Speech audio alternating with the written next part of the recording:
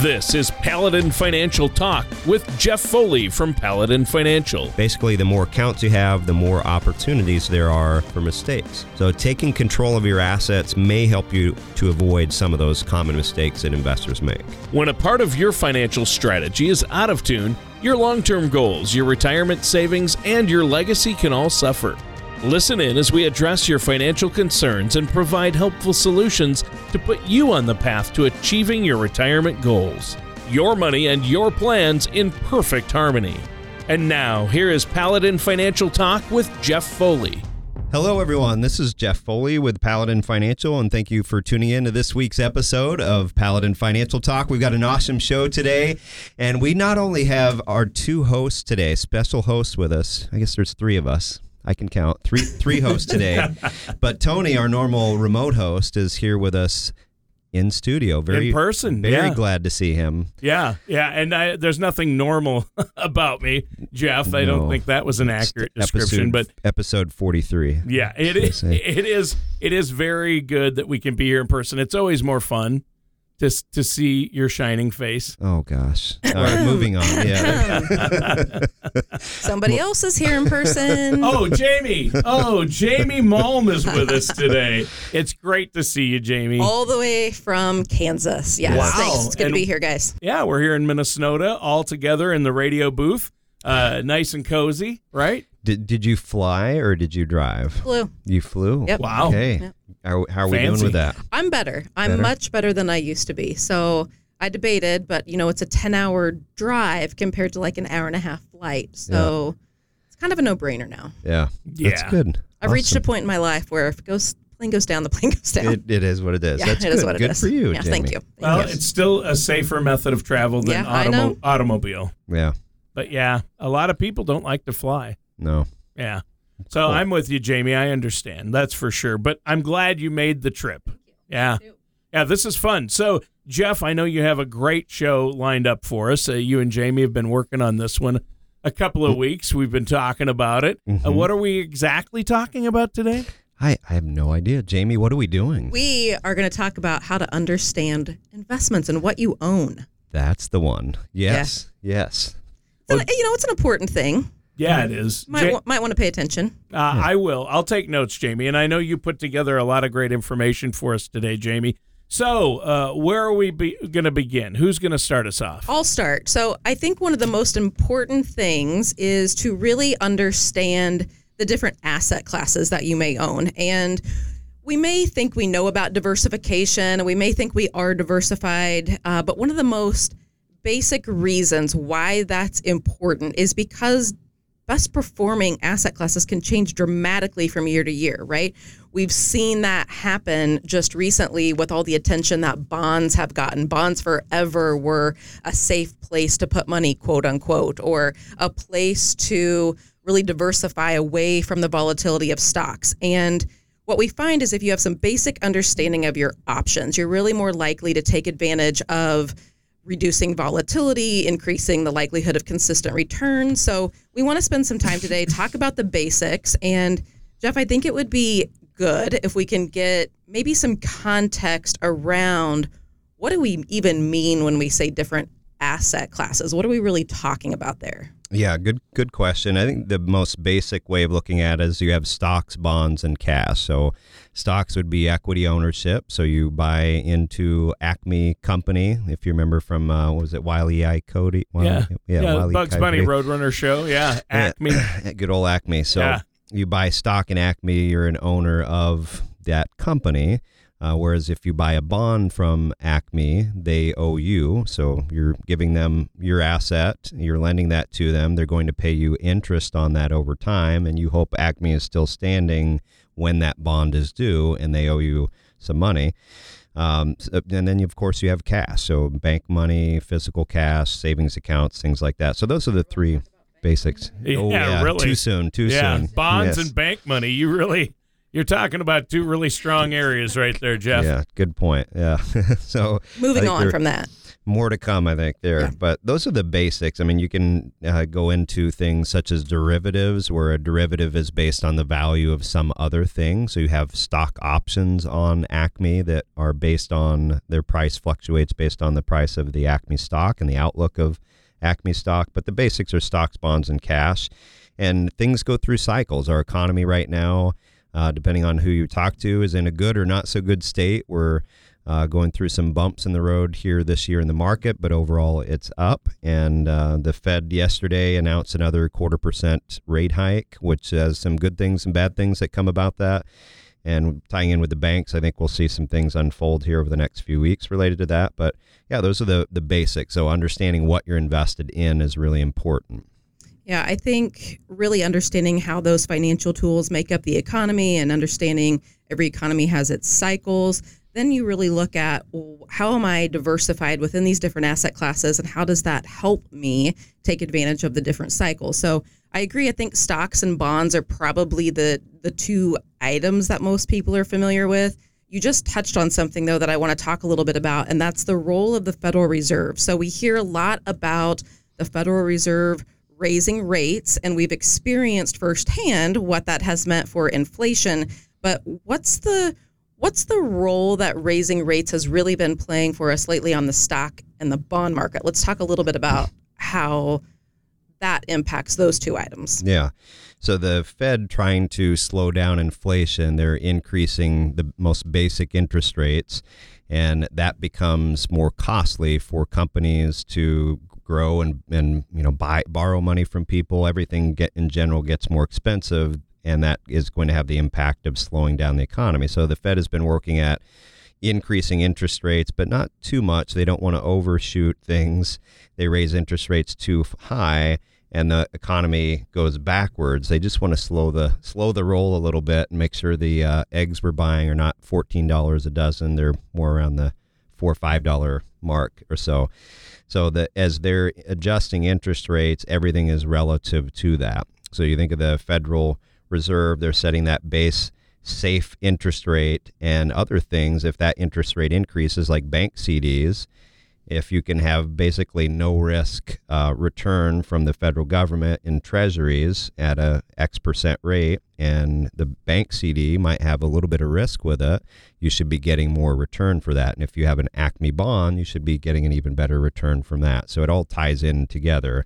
But the goal with the Fed is to try to slow down inflation. Right. So the Fed's been trying to slow down inflation, but that's really been wreaking havoc on people who have long-term bonds in the bond market, which is where SVB Bank, Silicon Valley Bank, and others have gotten themselves into a bit of trouble. Isn't that right? It's affected that? I've heard that the most two recent bank failures, it's the first time that we've had a bank fail where it didn't have something to do with fraud or the loans that they had on the books. This was because of the good decisions they thought they were making with buying the long-term bonds, but it put them in a situation where they didn't have the liquidity that they needed when they started to have people pull out. They had to go sell the bonds at what they were worth now. And we know as interest rates increase, bond values are going to go down. So that's a little maybe in the weeds on what we were going to talk about from banks, but sure, I think it's important to know. Yeah, I didn't mean to get us. Yeah, I didn't mean to get us off track there, but it does tie in, right? It does, yeah. Going back to Acme, if Acme issues a bond and they pay investors a 3% coupon on that, and interest rates have creeped up, there's still the same company financially, let's say, they now have to offer maybe a 5% interest rate on a similar bond to investors. Otherwise, who wants to invest in Acme when I can go to ABC company and get 5% instead of 3%? Sure. So as interest rates increase, those older bonds that are paying lower rates, no one wants those, so the value of that bond decreases accordingly. But I think before we move on with the actual topic, that illustrates why you need to work with a financial services professional like yourselves, Jamie and Jeff, because you want to make sure your assets are properly allocated and you don't want all the eggs in one basket? Yeah, that's a very good point. And Tony, is that a pizza stain on your shirt? Thank you so much for noticing. I thought it was coffee, but I didn't want to say anything. Yeah, and I even used a Tide pen on that, but thanks for pointing that out on the show. Jeff, I'm so glad you noticed. And before the end of the show, I will go over the list of things I've noticed about you today. I'll work on that as you guys talk amongst yourselves and to our listeners about understanding investments. So we've talked a little bit about bonds and the bank situation. Where are we headed next here? So let's talk about the other thing that I think is probably at least most familiar to people, or at least they recognize the term, which is a mutual fund. And I think most people, they understand the term mutual fund, but there's some pros and cons that come with that. And that's what I really want to dig into. Really, a mutual fund is a basket of investments, right? That pools money from many investors. They're able to purchase securities, and you can own a mutual fund that focuses on growth or income. Typically, they're run by professional money managers, and those money managers are deciding what's in them, when to sell, when to buy. So let's talk about some of the pros and cons to mutual funds. Yeah, that's a good one. Mutual funds, and just backdrop there, why mutual funds exist. If you go back to the stock market crash in the 20s, people at that point, they were investing in stocks, bonds, and cash. And if you had money in Acme and Acme went bankrupt, the money that you had invested there was gone. So you had single stock risk. You had concentration risk that would come up. And mutual funds were born out of that crash, because now what if you took the concept of investing in stocks, but I put $100 in, and instead of just owning Acme stock, I now own 50 companies similar to Acme. And if one of them has a blowout, I have 49 stocks still within that portfolio. Is blowout an official financial term? It is. It is, yes. Yeah. Because I'm pretty sure that's what we used to refer to with my daughter when she was in diapers. And if she had a bad day, it was she had several blowouts. Wow. I see Jamie brought visuals to this show today. Hey. Yeah, that's great. It's just what I think about when you say blowout. So I just wondered if that was an official financial term. At least it's not a scratch and sniff show. You know what I mean? At least there's no, it's just audio, kids. Don't worry about it. All right. So no blowouts. And then what? So diversification is what mutual funds provided as an opportunity. So there have been so much money that have been poured into mutual funds over the years. And in the 1970s, we'll talk about ETFs here in a moment, but ETFs came about, same general concept, but with some more modern benefits. So the benefits of mutual funds, you have the diversification, relatively low cost typically. The downside sometimes can be from a tax perspective. It's hard to see exactly what you have within the fund on a day-to-day basis. And when you buy into that fund, you might actually get what's called inherited tax gains. So you buy in that mutual fund, and along the way, as the stocks within that mutual fund have increased and the fund company decides, you know what, let's sell some of these things and take a gain, you're going to get some of the tax hit from that, but didn't have the growth that came along with that. And that's one of the benefits we'll talk about with ETFs, can lessen the impact of that inherited tax gain. I thought though, sorry, Jamie, I thought ETF, it stands for exchange traded funds. I thought it actually stood for enjoy the Foley. It doesn't? ETF, enjoy the Foley? No. What office you're in. Yeah. That's true. That is true. The Kansas office, not so much. All right. So ETFs, what do you think? Well, let me back up to mutual funds for just a second, because I think you just talked about something there that can come as a pretty nasty surprise to some people. They don't realize that they could actually take a tax hit from something they didn't actually initiate. They didn't have any control over it, and that can come as a surprise. And generally speaking, with planning our finances, we don't like surprises, especially when they relate to taxes. Yeah, good point. Yeah, it's they're not as easy to control the taxable gains that occur. Whereas if you had individual stocks, which we talked about some of the risk with that, you have control of when you buy and sell a stock more so than what a fund company is doing and their management of that. I hope that now that we're going to talk about ETFs, I hope that we have some listeners that get confused and think later, was it called Enjoy the Foley or was it something else? So ETFs, they are similar to mutual funds in that they allow investors to pool their money together, but we have some big differences here, right? So let's talk about what benefits ETFs have over mutual funds specifically. Why are we looking at ETFs over mutual funds? Yeah, a lot of the benefits stem from the same general thing where they're more liquid, they're more transparent. You can see what you have within those. So if you call up a mutual fund company, let's say Fidelity, great fund company, and you say, what is the value of my XYZ large cap fund today? They'll say, I don't know. We can tell you what it was worth yesterday. If you want to know what it's worth today, call back tomorrow, because they close the books once a day. An ETF trades like a stock. So any stock, Acme, Apple, whoever, you can Google that and watch the stock price go up and down throughout the day. And the same is true with an ETF. So you could have, let's say, an S&P 500 mutual fund and an S&P 500 ETF.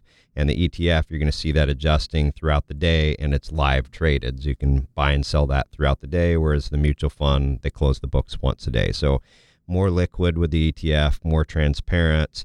You can better see what you have within there. And also that inherited tax gain that can occur it still could occur within ETFs, but it's much less likely given the structure and the liquidity that those products offer. So, Jamie, what about the tax efficiency of an ETF versus a mutual fund? Is it better? Yeah, ETFs typically are going to be more tax efficient because of what Jeff just talked about. Sure. And I think one of the things that's important to note with ETFs is when we talk about the flexibility of it, what we're really talking about there is that the money managers of that fund, they don't have to wait until the close of the day and just let whatever happens, right? The benefit to the consumer is if we see something that's going on during the day and we want to take advantage of buying or selling throughout the day, that's what we mean by flexibility, right? Absolutely. Yep. And, we're not talking about trying to do day trading, right, but, having that flexibility to do that. If you don't like what's happening in a given day, you can make adjustments accordingly. Yeah. So what should people do from here? If they think, I've accumulated all these assets, which is typically what we see, right? In the working years, we've had people that I bought this, I had this stock here, maybe I owned a mutual fund, I rolled this 401k over, but if you don't truly understand what you own, how it works together, is it part of a cohesive plan, or do I just own the same things over and over again, just in different portfolios? That can derail things later. So what do we recommend to people to do from here? Call us. Yeah, give us a call. And one of the things that we offer as part of our complimentary second opinion service is we'll evaluate what your investments are today and show you, here are all the things. Let's say you have 6 different accounts at different institutions. We're going to show you, here's a bird's eye view looking down at everything. How much do you have in Acme and Apple and Google and US and international? A lot of things that could be useful in planning for your retirement. And if you're using your assets for income or close to that, how do we structure that properly to decrease risk, lower your expenses, decrease what we call the sequence of returns risk, which we've talked about in the show previously, which is simply taking money out of things at the wrong time. So we want to, step one, understand what you have today and make sure it's the best fit and it's optimized for you based on your personal risk tolerance, your income needs. Taxes are a big piece of this as well. So call us and schedule time to come in and meet with us or visit us through Zoom, and we'll give you that complimentary second opinion. You can reach us at 651-842-8406 or visit us online at financialpaladin.com. Or you can send us an email at info@financialpaladin.com. One of my favorite things that we get to do with clients is offer that analysis. It is such an eye-opener for most people. And I've been told time and time again, that's the first time anybody has ever taken the time to go through from the ground up and explain what I own, how it works together. It is such an enlightening process. And unfortunately, one that seems to be very unique in our industry, and it shouldn't be. So I encourage everybody that's listening to take advantage of that. It is so empowering to have the information you need to make informed decisions. So this is a great one. Good. Very good. Why don't you give the number one more time, Jeff, so people can get that report run? At 651-842-8406.